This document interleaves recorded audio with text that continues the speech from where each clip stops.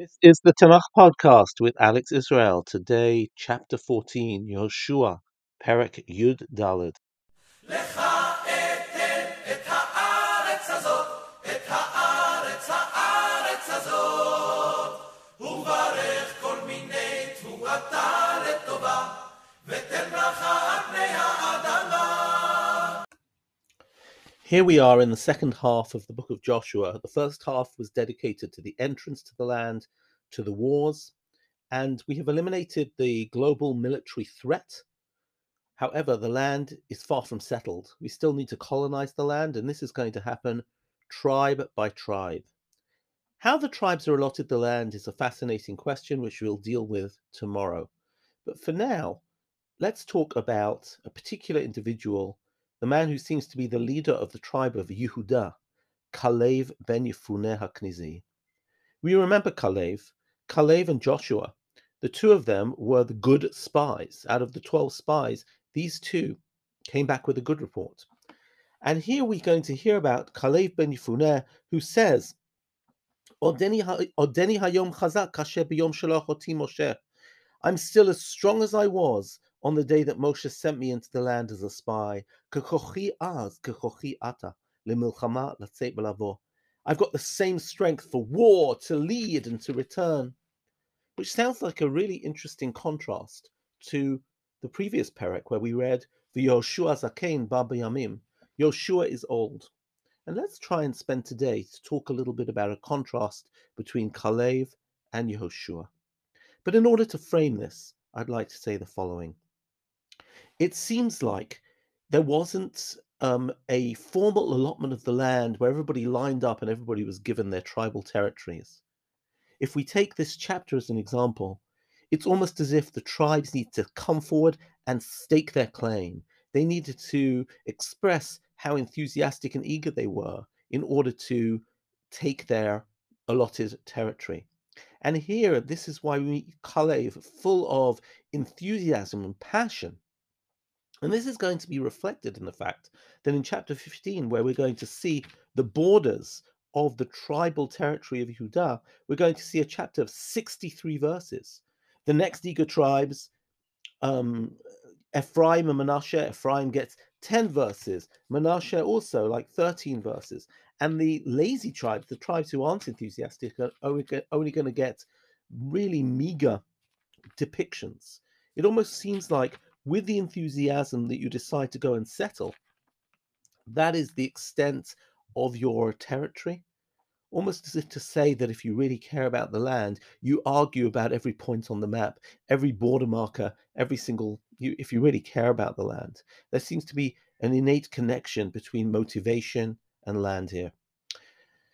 Maybe that's true then, maybe it's true today. That's reality.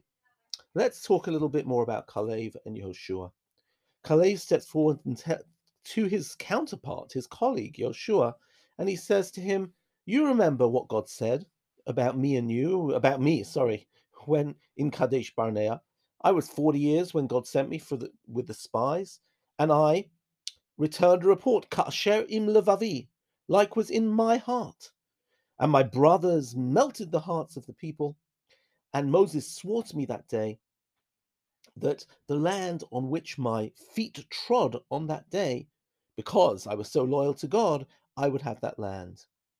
And he says, as I said before, today I'm 85 years old. I'm just as strong as I was. Give me that place um, that I was promised, because we've all heard that there are giants there and Arim Gedolot B'Tzurot and fortified cities. And what does Joshua give him? He gives him Hebron. This is a fascinating story.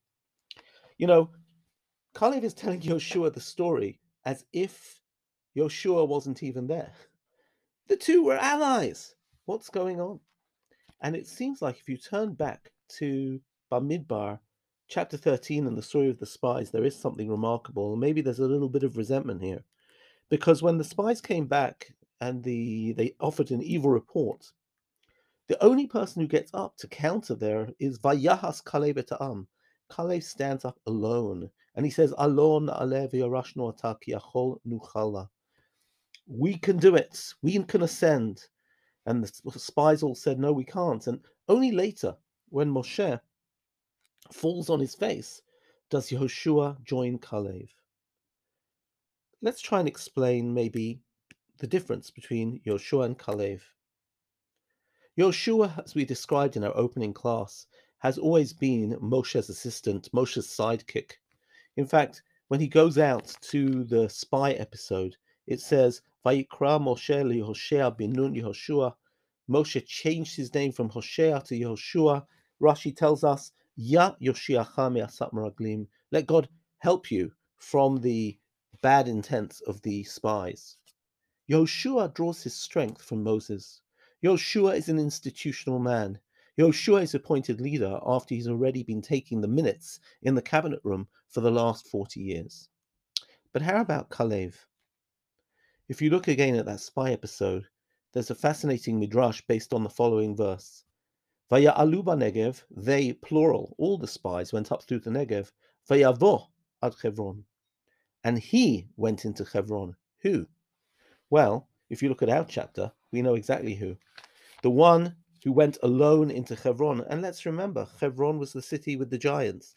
Hebron was the place where they were so intimidated by these people who were Anshe Midot, men of large proportions. Who was unintimidated to actually enter the city? It was Kalev himself. And when Chazal talk about this in Masechet Sota, and Rashi quotes it, he says, what was he doing in Hebron? Why was he so keen to go there? He wanted to pray at the graves of Avraham, Yitzchak, and Yaakov, this week's Parshat Shavua. He wanted to pray at the Kever Machpelah in order to gain strength from there. What are we saying about Kalev? Kalev stands alone. Kalev, while all of the spies were cowering outside the walls of Hebron, Kalev wasn't afraid to walk through those gates all alone and to deal with the consequences. Kalev has his own spiritual reservoirs, which he gets from Avram, Yitzchak, and Yaakov. It was Joshua who needed the institutional framework of Moshe in order to develop his strength. And therefore, Yoshua Zaken, the nation is already tired of war, but Kalev is raring to go. Here we see Kalev's courage, his charisma, and it is this courage which is going to be infectious. We're going to see it already in the next chapter, in chapter 15. At the end of the chapter, Kalev says, Asher Kiryat Sefer, he's the head of the tribe of Judah. Whoever manages to capture this place called Kiryat Sefer, I will give my daughter's hand in marriage. And indeed, somebody called Otniel ben Kanaz, Achi Kalev, somebody from the clan of the Knizi, his name is Otniel, managed to lead the attack on this town, Kiryat Sefer, and indeed, he married Kalev's daughter. So what we see is Kalev is oozing with enthusiasm, and it is this enthusiasm where he turns. Maybe he's even got a certain resentment to Yehoshua. Yehoshua, why 40 years ago did you remain quiet? We need people who are willing to raise their voices. Kalev is an independent voice, and here again, he is the first person to step forward and say, it is time to stake our claim in the land. It's our time to move from being in our transit camp in Gilgal and to go settle our tribal territories. I'm going to take my enthusiasm, lead the tribe of Yehudah to their stage of colonization, to their stage of settlement. And I stake my claim which God promised, the land which I trod on, me and not the other 11 spies, including you, Joshua. Not any of the 11 dared to go into Hebron. I did, and I earned my right to have that land. And indeed, Hebron becomes the capital city of the tribal territory of Yehudah. So that's a little bit of the background to today's chapter. See you tomorrow. Lehitraot.